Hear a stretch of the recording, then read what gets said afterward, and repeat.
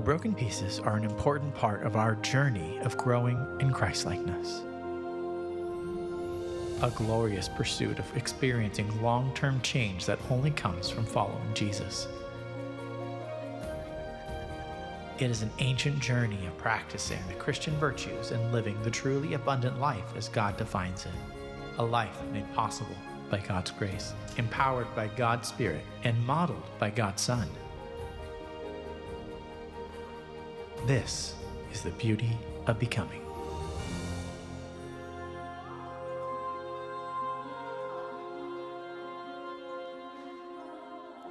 He was a mover and a shaker in the automobile industry. He had fought tooth and nail to get to the top of the Ford Motor Company, but there was a problem, and it was the owner's son, Henry Ford Jr. In fact, Henry Ford Jr. and this man, Lee Iacocca, did not get along, and they consistently fought and fought and fought some more. Finally, Henry Ford Jr. gave him the pink slip and said, "You're fired," and for Lee Iacocca, it was a gut punch. He had an interview shortly after that, and they said, "Why did you stay so long at the Ford company? In spite of all these things that were going on, why did you stick around?" And he said, "I suffered from a sin that summed up in one word: greed." You see, the greed in his heart had taken over the character of the man. In the interview, he would quote his father, his Italian-born father, with these words. He said, "My father always said, be careful about money. When you have 5,000, you'll want 10. When you have 10, you'll want 20. And he was right. No matter what you have, it's never enough." Have you ever considered that a desire for wealth will blind you to what's truly important in life in a soul-destroying way? That money, its absence or its presence, has a tendency to seduce our hearts and take us down an ugly road? Well, such is what we're going to talk about today. If you get anything at all out of today's teaching, get this: generosity is the cure for a greedy heart. Generosity is the cure for a greedy heart. Well, God's got a lot to say about that as we step into yet another week of this series called The Beauty of Becoming. It's in this series, and we're looking at several of the different virtues of Jesus. Now, last week I preached on the virtue of surrender, and I said we're getting a baseline on surrender, and then what we're going to do this week is apply that to generosity, specifically financial generosity. I'm going to be telling my story a little bit today and my struggles with greed and things of that nature as we look at two passages of Scripture. The first one is found in 1 Timothy chapter 6. The second one is in Luke chapter 12. So turn to 1 Timothy 6.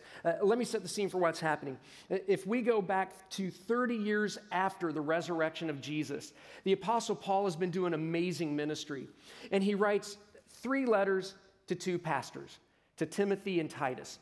And in 1 Timothy, actually in all of those letters, he's telling those pastors, beware of false teachers.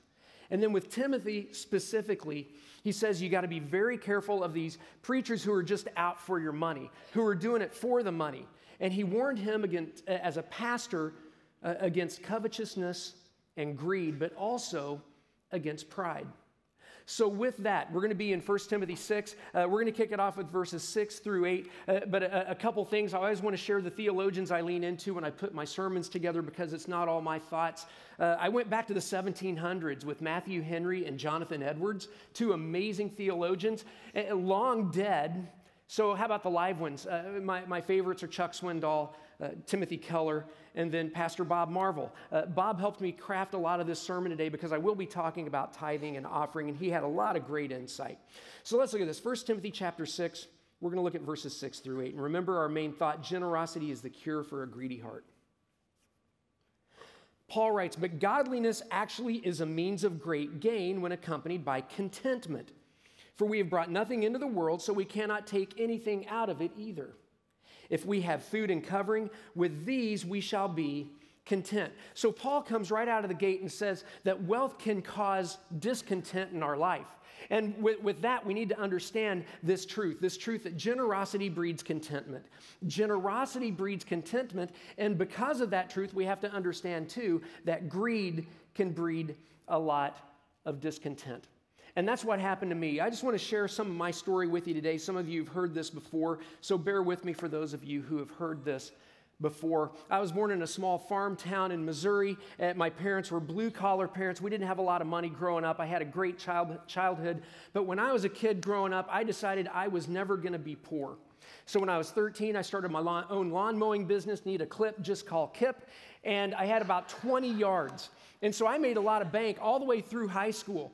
Graduated high school and joined the Army right out of high school. And I spent 28 years in the Army. And God blessed me in the Army. He blessed me over and over, and I wouldn't recognize that. He blessed me with time, treasure, and talent. I would retire from the Army in 2009 at the rank of colonel. That's one rank below brigadier general. And God would call Linda and I into ministry. But here's the thing. That was 2009 we retired. Go back to 2007. We were on yet another assignment to South Korea. Things were going very well over there. It was 2007, and our country was in a two-front war in Iraq and Afghanistan. Also, the economy was getting ready to have a big crash. So I'd been pouring money into this growth strategy fund. It was a long-term strategy fund, just pouring money into it. And as I poured money into it, I was just watching money go out the backside. So I called up my financial advisor and I said, hey, here's the thing. I got all this money going into this fund. I want to pull the money out and buy a house. He said, that's the stupidest thing you could do. This is a long-term fund. Just ride the storm out. You're going to be fine. So what did we do? We took money out and we bought a house. We flew from Seoul, South Korea home on vacation in the summer of 2007. There were like 4 houses on the market. We bought one of them that was on the market. We were all happy. We went back to Seoul, South Korea for the rest of that assignment. And sure enough, like 3 weeks later, the housing market crashes. We were upside down in our house for several years. Okay, fast forward now to 2008. We're still in South Korea. The interest rates come down. We're excited about that. So Linda wisely, she's the minister of finance in our house, and she says, hon, we need to look at refinancing. Okay, let's do this. So we got a great interest rate for that time, and we decided with that great interest rate that we were going to pay off our 30-year mortgage in 15 years. Now remember, we refinanced from Seoul, South Korea in 2008. The internet wasn't as savvy back then as it is now, so refinancing was very, very difficult. I was signing things right and left. I had no clue what I was signing. That's on me. But it was, let me say, it was a paperwork nightmare. Right, fast forward one more year. We retire, we get out of the military, we fly back home, and what do you do if you've been living overseas for so many years? You immediately take the family and go pay homage to the goddess of gluttony at Denny's. And so we chowed down like big dogs at Denny's, and then we went to Costco. We got our Costco cards, and then, of course, we needed cell phones. So we went and bought our cell phones. A handful of hours later, my phone started ringing off the proverbial hook. And the conversation went like this. Hey, this is Kip. Yeah, Kip, this is so-and-so. I'm a creditor. I represent Spawn of Satan Bank. I won't tell you what the bank was, but Spawn of Satan Bank, and we're going to foreclose on your house. I'm like, whoa, wait a second. We're making multiple payments. We're months ahead on our mortgage. He said, well, I don't know if you remember that when you signed all that paperwork, you had a line of credit that you haven't even touched. And I said, how much is a line of credit? And it was just a few $1,000s. So I verified everything with Spawn of Satan Bank, and sure enough, they were going to foreclose on our house. So I said, what do I got to do? Well, write a check for the line of credit, and you're good. So I did. And I thought everything would be fine, but here's what happened. For many, many years, my lovely bride and I, we've been married 33 years. We had worked hard to get our credit score to an 850, and we had an 850 credit score. But when all of this happened, that 850 credit score jumped way below, like near 400. And when that happened, I was devastated. I was a self-made man, so I thought. I had a lot of pride in my stuff. And remember last week when I was talking about when you have an idol in your heart, something seduces your heart and it implodes, and you get that stress, you get that anxiety, you get that depression. That was me. I was a hot mess. And the problem was I was getting my contentment from my bank account and my reputation.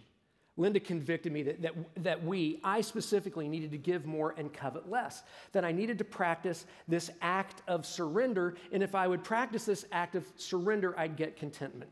So what I want to do, let's go back into the story, but 1 Timothy 6, we're going to press pause on that. We're going to come back in a second, and what I want to do is look at Philippians 4, verses 11 through 13, 3 verses that are really the verses about contentment.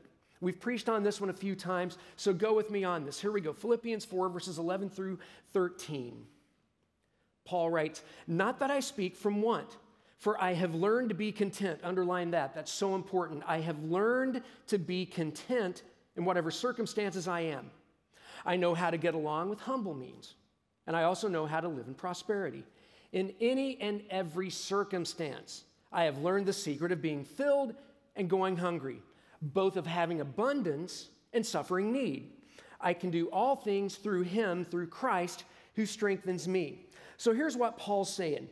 He's looking back on his life, and he's saying, as I look in my past, everything that's happened to me, the highs, the lows, the wins and losses of life, I've seen God show up. I've seen Christ give me strength to get me through those times, the good, the bad, and the ugly. So as I look ahead at what's coming down the pike at me now, whether it's good, bad, or ugly, I can trust God. No matter what, I can have contentment because he is there with me. So we see that contentment is a learned habit of remaining in Jesus. So what that means is when we're well fed, we can be content as we remain in Jesus. I can do all things through him who strengthens me. When we're strong, when we're healthy, we can be content as we remain in Jesus. But also when we're in those times of need, the times when the bottom drops out, we can still be content because we can remain in Jesus. But those times of greed, that's the time when it's easy to be discontent. And that's what happened to me.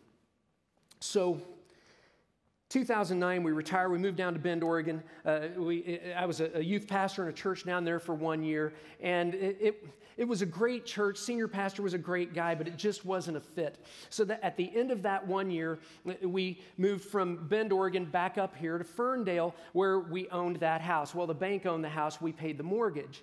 And so we moved back up here, and I thought I would be able to get a job like that. You can't swing a dead cat in Whatcom County without hitting a church, right? And so we come up here, and I was actually candidating in a very small church, local church here to be the associate pastor, and they had some issues within the church, and at the end of the day, they said, listen, we can't, we thought we could bring you on full time, but right now we simply can't. So what would happen then is it would start a 20-month journey of God working on my heart as I couldn't get a job in ministry. I had left the military, a very lucrative and successful career for the ministry, and I'm going, God, what's up? Did I read this wrong? We would end up selling so much stuff. We had luxury items that we thought were necessities, and God's like, nope, you got to get rid of them. We'd tap into a rainy day savings account, and it still wasn't enough. And Linda reminded me of this truth during that time. And it was true contentment comes from generosity in the heart, not wealth in the hand. True contentment comes from generosity in the heart, not wealth in the hand. You see, I was getting my identity out of my bank account. I was getting my self-worth out of my title as a pastor. I was getting my assurance and peace out of money, and God called me on it. So, as I said, we sold a car, sold a bunch of toys, and we still were hitting the wall. I had my military pension, but that only pay bills up to about a third, maybe a half of the month.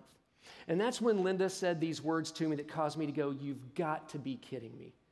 She said, honey, we're not tithing right now. And so I did the infamous, well, listen, babe, we're not under the law, we're under grace. So I give my time and I give my talent, and I volunteer all these places. We don't need to tithe. She said, I really think you slept through that class when you were getting your Master of Divinity. I think you need to go back and search the scriptures. And what I found out was for sure exactly she was right. There was a part of me that hadn't released. More on that in a few minutes. At the end of the day, I realized it always comes back to Jesus. It does. Paul said, I can do all things through him who strengthens me. I had a hot mess issue in my heart, and it was greed. And so it's funny how Jesus talks a lot about money in Scripture. He really does. If you look at his 39 parables, 11 of the 39 deal with money. If you take the gospel accounts, all four gospels, the totality of words, about a fourth of the gospel accounts deal with this thing called money.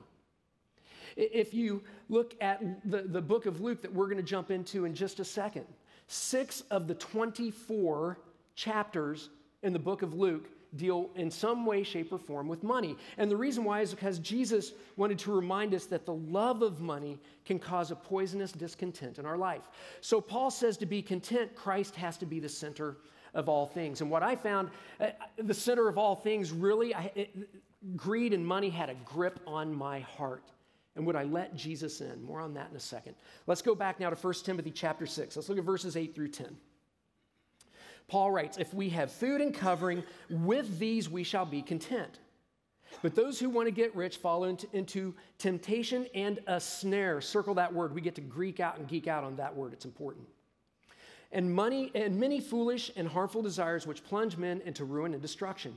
For the love of money, not money, but the love of money is a root of all sorts of evil. And some by longing for it have wandered away from the faith and pierced themselves with many grief. So Paul's telling us here, money's not the issue.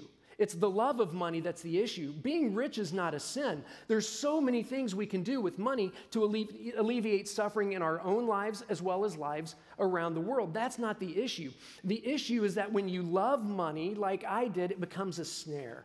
So let's Greek out and geek out on that. It's a cool word. The Greek word there is pagis. And what pagis is this contraption, and it would be like this noose, and they'd put it on the ground and put a bunch of bait in it, and it would have this rope attached to it, and they'd hide off in the woods, and they would slowly but surely pull on it when an animal would get in, and then they'd yank it hard.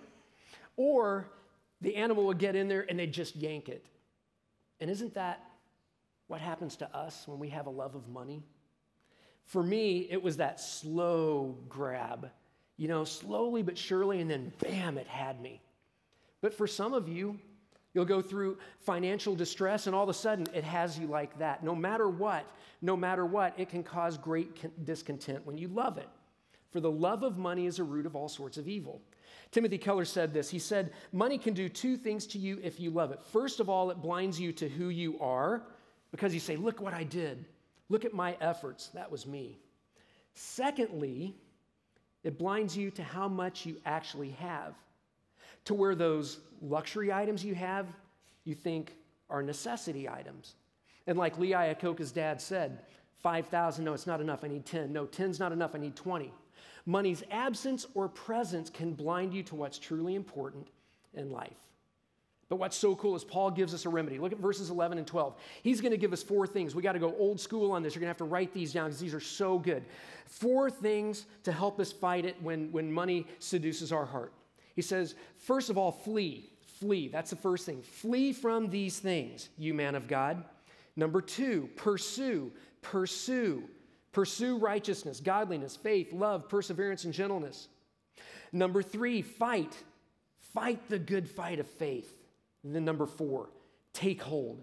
Take hold of the eternal life to which you were called, and you made the good confession in the presence of many witnesses. So what he says, when money starts seducing your heart, it's like any temptation. Run away. Flee from it. And then he said what you need to do is you need to pursue the virtues of Jesus. That's what I love about this series, because as we pursue those virtues, our hearts are transformed as we reflect him. Then thirdly, he says, fight. Fight the good fight of faith.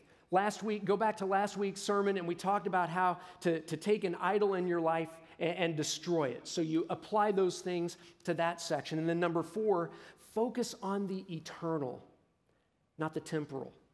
The junk that's going on around you, you're going to have to deal with it, but at the end of the day, you can do all things through Christ. So you focus on the eternal. What can happen, though, is as we're focusing on the temporal, we can get a lot of worry about that. And that's natural. And that's what happened to me. So what I want to do now is I want to push this 1 Timothy 6 passage over on the side, and I want us to turn to Luke chapter 12. Because in Luke chapter 12, Jesus is going to talk specifically about worry and finances. We're going to be in Luke 12, verses 22 through 34. So turn to Luke chapter 12, and here's what's going on. Jesus has just thrown down with the Pharisees, and he gives all these woes to the Pharisees. He talks about hypocrisy and the need to have our actions and our words count. And then he tells a story of a rich fool. And the rich fool is somebody who focused on the temporal, not the eternal. And he's like, okay, I got all this stuff. This is amazing. I need more stuff, but to get more stuff, I need a place to store the stuff. So I'm going to get more stuff or more storage for my stuff. And God stops him and says, hey, man, guess what? Get your affairs in order because tomorrow, you're going to die. And then from there, Jesus talks about worry. Do not divorce this passage from finances. Too often we do. So let's look at this. Verses 22 and 23, Luke chapter 12. Remember, generosity is the cure for a greedy heart. And he, Jesus, said to his disciples, for this reason I say to you, do not worry. Circle that. Oh, it's a fun one to geek out on. Do not worry about your life as to what you will eat, nor for your body as to what you will put on. For life is more than food, and the body is more than clothing. So he's saying, no, focus on the eternal. He would say, focus on me. Don't focus on the stuff. I control all things. I hold all things together. Just trust in me. But yet we worry. So let's look at this word. It's a real important word. It's the exact same word that Paul uses in Philippians 4 when he says, be anxious for nothing. Anxious and worry, same word in Greek. It's actually two words that come together. So for the three of you who care, go with me on this. Two words, merimneos, or the verb is merimnao. Merim means divided. Neos means mind. Whoa, wait, what? When you worry, isn't that what happens? You have a divided mind. No matter what it is, if it's finances, health, it doesn't matter. When you worry, your mind gets divided. You go from focusing on the eternal to, oh my gosh, look at this hot mess right here. I got to deal with it. And when our mind gets divided, we tend to walk away from Jesus. He says, no, stay focused on me. Let's keep on going. He says we got to do a reality check because life is more than what we eat and what we wear. Verses 24 and 25.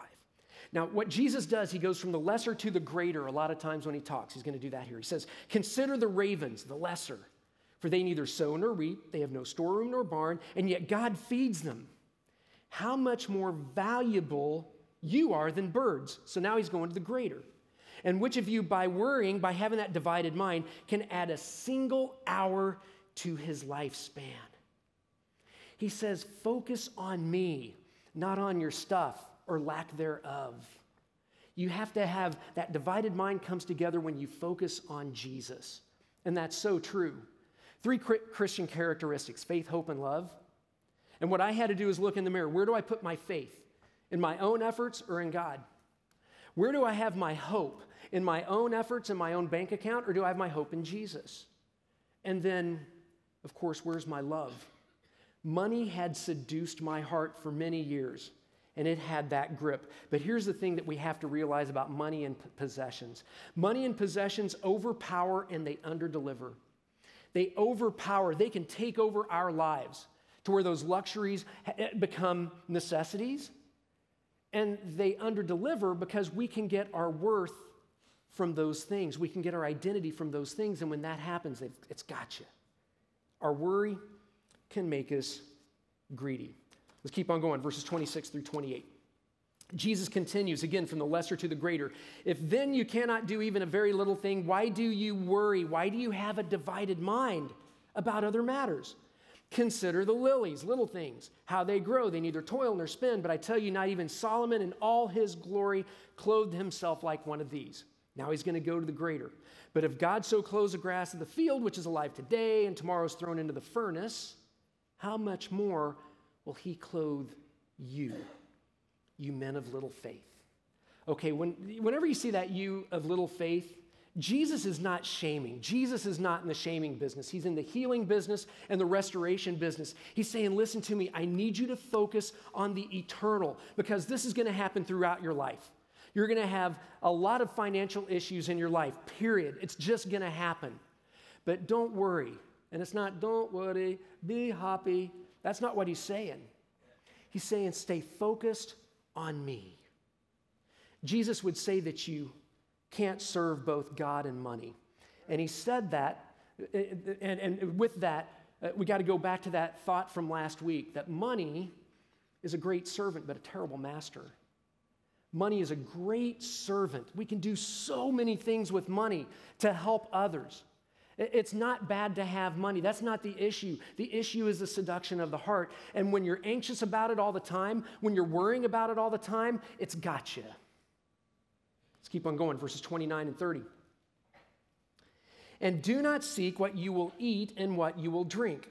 And do not keep worrying. Do not have that divided mind. You see, it just keeps coming up more and more. For all these things the nations of the world eagerly seek. But your Father knows that you need these things. But seek his kingdoms, and these things will be added to you. Jesus says, we got to be different as Christ followers. You know, everybody else in this world, it's about fame, it's about fortune, it's about power. But as we looked at when we looked at surrender, if you truly want power, you need to surrender and go and serve. Power comes from going to the back of the line, not the front of the line. If you truly want to be rich, you have to open your hands and be generous and help others. You surrender. And if you truly want a fulfilled life, you deny yourself. You pick up your cross and you follow Jesus. So he gives us a remedy in verses 34 and 35. Look at this.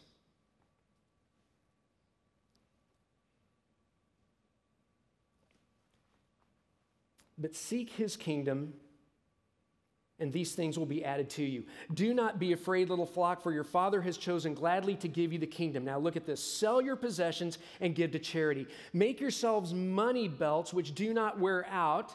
He says, focus on the eternal, not the temporal. An unfailing treasure in heaven where no thief comes near nor moth destroys. For where your treasure is, there your heart will be also. 31 through 34. It just lays it out. Jesus was always talking about money because he saw the danger of money, how it, like me, can be a trap. That's what it was for me. But he also understood how it can do so many great things in the kingdom. So this was back in 2010. Linda and I had been married just over 20 years. And at that time, she was saying, honey, we need to do this. We need to tithe. And so the question was, would I say yes or no? And what I found out through a lot of prayer, when she and I were searching in prayer, was that it was a true moment of faith, really for me. She was all in. I wasn't. And the true moment of faith was that I would need to practice the act of releasing. I would need to practice the act of releasing. I would have to open my hands. And what I realized is when I opened my hands, that's when I could receive blessings from God. Here's what I'm not saying. Because I hate it when preachers do this. Just give your money to God and he'll make you rich. That's a lie. He will transform your heart. And I wish I could say we started tithing and that first month, boom, everything got better. Actually, it got tougher. We didn't have enough money to make it through the end of the month. And sure enough, through prayer, God said, you need to sell some more stuff. You got some luxury items there. You're not at the end of your rope yet. Remember, God does his best work when we're at the end of our ropes, when we truly surrender. And he would still show up, and we'd actually make it through the month. Second month, same thing. Third month, all of a sudden, my phone started ringing off the hook. And it was some chaplains that I served with in South Korea, and they said, hey, we need you to run some conferences, some men's conferences for us, and we need you to preach at some military chapels. And sure enough, that happened, and I started contracting for the military doing that, and with that, it started paying some bills. God was showing up in a huge way. And then, because I was getting to travel around and preach, it was helping me with my preaching skills. And there was a network thing going on, and I get a weird phone call from a church I never heard of saying, hey, we'd like to fly out and have you preach, run a men's conference and preach this weekend. Okay, let's do it. God kept on showing up over and over and over. But at first, I had to release. Once I released, he started working on my heart. Linda and I, we can't even think of not tithing now. The tithe was a great starting point. So I want to get very practical and land this plane. And I want to look at this idea of giving. Proverbs 22, verse 9 says these words. The generous will themselves be blessed. Let me read that again slowly. The generous will themselves be blessed. Here at Cornwall Church, we believe a great starting point for giving is the tithe. Tithe in Hebrew means 10%. And you may be like me and say, okay, Kip, time out. Hold on just a second. We're under grace. We're not under the law. That is true. Kip, wait a second. The word tithe is not even mentioned after the resurrection of Jesus. That's true. So let's talk about that. Tithing is a principle. Giving, really there's three principles in Scripture when it comes to giving. Give generously, give regularly, and give cheerfully. That's what we see throughout all of Scripture. So let's go back to Genesis chapter 4. Adam and Eve have a bunch of kids. Two of them are Cain and Abel, and first thing in the story in Genesis 4, they both give an offering to God. And we would see throughout the Old Testament continuous offerings, giving first fruits back to God. This is before the law, probably a few thousand years before the law. Now fast forward to Genesis chapter 14. Abram, he would become Abraham, had to go rescue his nephew Lot. He rescues his nephew Lot. There's a big battle that goes on. After the battle, he gets all this war booty. He's moving forward with all his war booty, and sure enough, this guy named Melchizedek, who represents a high priest of the Most High God, Abram tithes 10% and gives it to Melchizedek. Hundreds upon hundreds of years before the law. Okay, now fast forward to Genesis 28. Jacob gets a huge blessing. What does he do? He tithes. He gives a tenth. Okay, then you get the Mosaic Law, and that's where it really gets crazy. God wants the heart to match the giving, but it wouldn't. And he wanted them to give regularly, generously, and cheerfully. In fact, it's more than a tithe out of the Old Testament and the Mosaic Law. It's about 23% if you total it up. Okay, now fast forward into the New Testament. In Luke chapter 11, Jesus is throwing down with the Pharisees. And he says, when you tithe, you've got to make sure that your heart is in the right place. If your heart can't be in the right place, why are you even tithing? So there's a heart of the issue that Jesus addresses, and then he never speaks about tithing after that. He goes to the cross, dies, is buried, and resurrected. So let's look at the New Testament church, because tithe is not mentioned for the rest of the time in the Bible. The New Testament church, Acts 2, verses 42 through 47, they poured out and gave first to the church, and then you would see in the New Testament church they'd give to others. So that was the pattern, first to the church, then to others. And no one was in need. Fast forward to Acts chapter 4, the end of Acts chapter 4 and the beginning of Acts chapter 5, we see that they were selling houses and property, so that's a little bit more than 10%. They were giving everything so that they could take care of others, and we would find that the Christian community would be the first community to set up orphanages and hospitals. So there was an inside thing and an outside thing. But the whole issue was, as Paul would say, God loves a cheerful giver. They were generous, they were regular, and they were cheerful. Actually, the word cheerful in Greek is hilarious. God loves hilarious givers. So two things I learned in my experience. One was Jesus is here to be your life, not to get things for your life. Jesus is here to be your life. People say, okay, Cornwall, you just want my money. No, that's not it. We want you to align your life under Jesus, and if you're like me, when it's got a hold of your heart, finances, you'll do all things. You'll say, oh no, I'm volunteering, I'm doing all these things. But Jesus, you can't have that. And there's freedom when you do this, which leads to the second point. It's an open-handed issue. It's an open-handed issue. When you open your hands and say, I'm going to help out, then God shows up and works on your heart. But as Jesus was talking to the Pharisees, if you can't do it with a cheerful heart, don't do it. Don't do it. They need to match up. Give generously, regularly, and cheerfully. So, what happens to you when you tithe or give offerings to Cornwall Church? Let me just walk you through that briefly. This is where your money goes. Our vision here at Cornwall Church is to glorify God by altering the spiritual landscape one life at a time through Jesus. We do it in three primary ways. Come and see, community, and go and be. Come and see is what we do here. It's the big gatherings. We have a great building. We've got an amazing staff. You get coffee that'll put hair on your toes and then some. You get amazing worship. You get solid biblical teaching. You can drop your kids off in Explorers League, which I would argue is the best kids program on the planet. For those of you with kids in middle school and high school, for those of you who are young adults, age 18 to 28, we got the young adult ministry. That's our next gen ministry. For those of you attending it online, we have dedicated a pastor to be our online pastor, Pastor Brian Mingle, and he does such a great job. So you're part of this too, those of you attending online. So that's the come and see piece.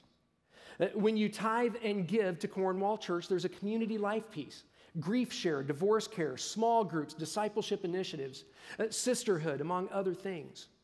And then last but definitely not least is our Go and Be ministry, where we go and be the hands and feet outside the walls, where we go and love and be a light. Let me just share a handful of ministries throughout the area and around the world that you support. Skookum Kids here in Whatcom County. Skookum Kids is amazing. When kids are going through a really rough time, when mom or dad get arrested, or the kids have to go into those first 72 hours of foster care, that's Skookum Kids. We support them. Engedi Ministry. Engedi is working hard to help women come out of sex trafficking along the I-5 corridor and get their lives back.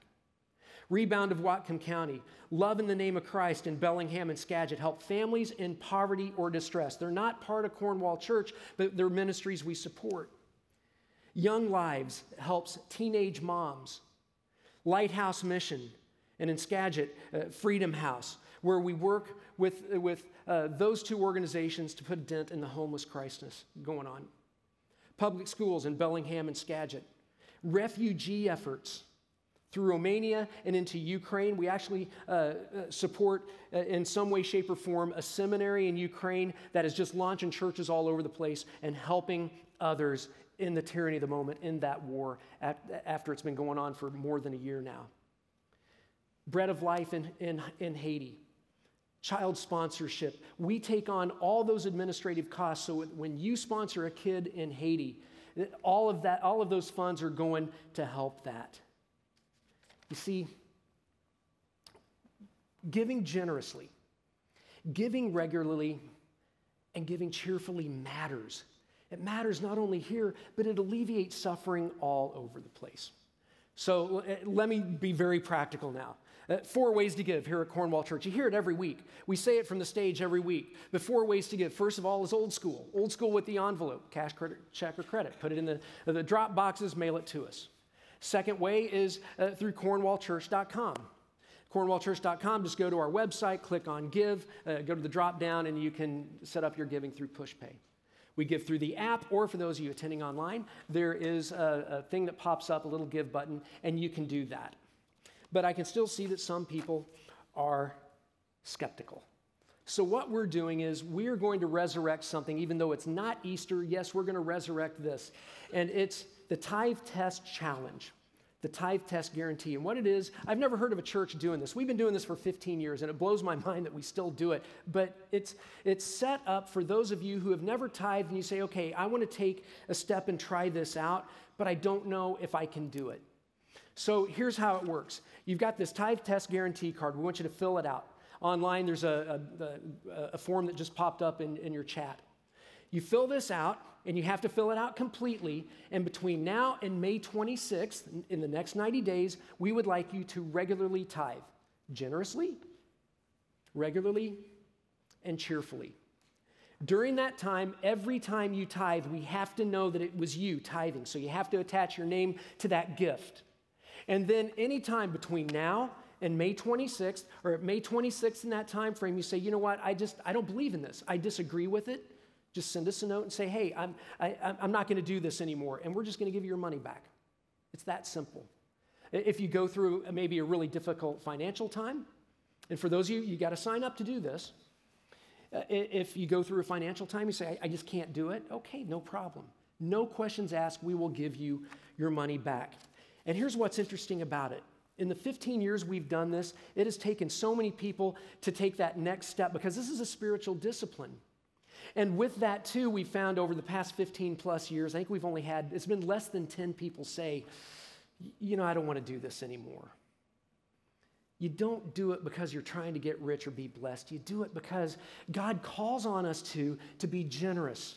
And what happens is he transforms our hearts, and that's what happened to me. And that's why I'm passionate about this, because I want that to happen to you, that you could have your heart transformed.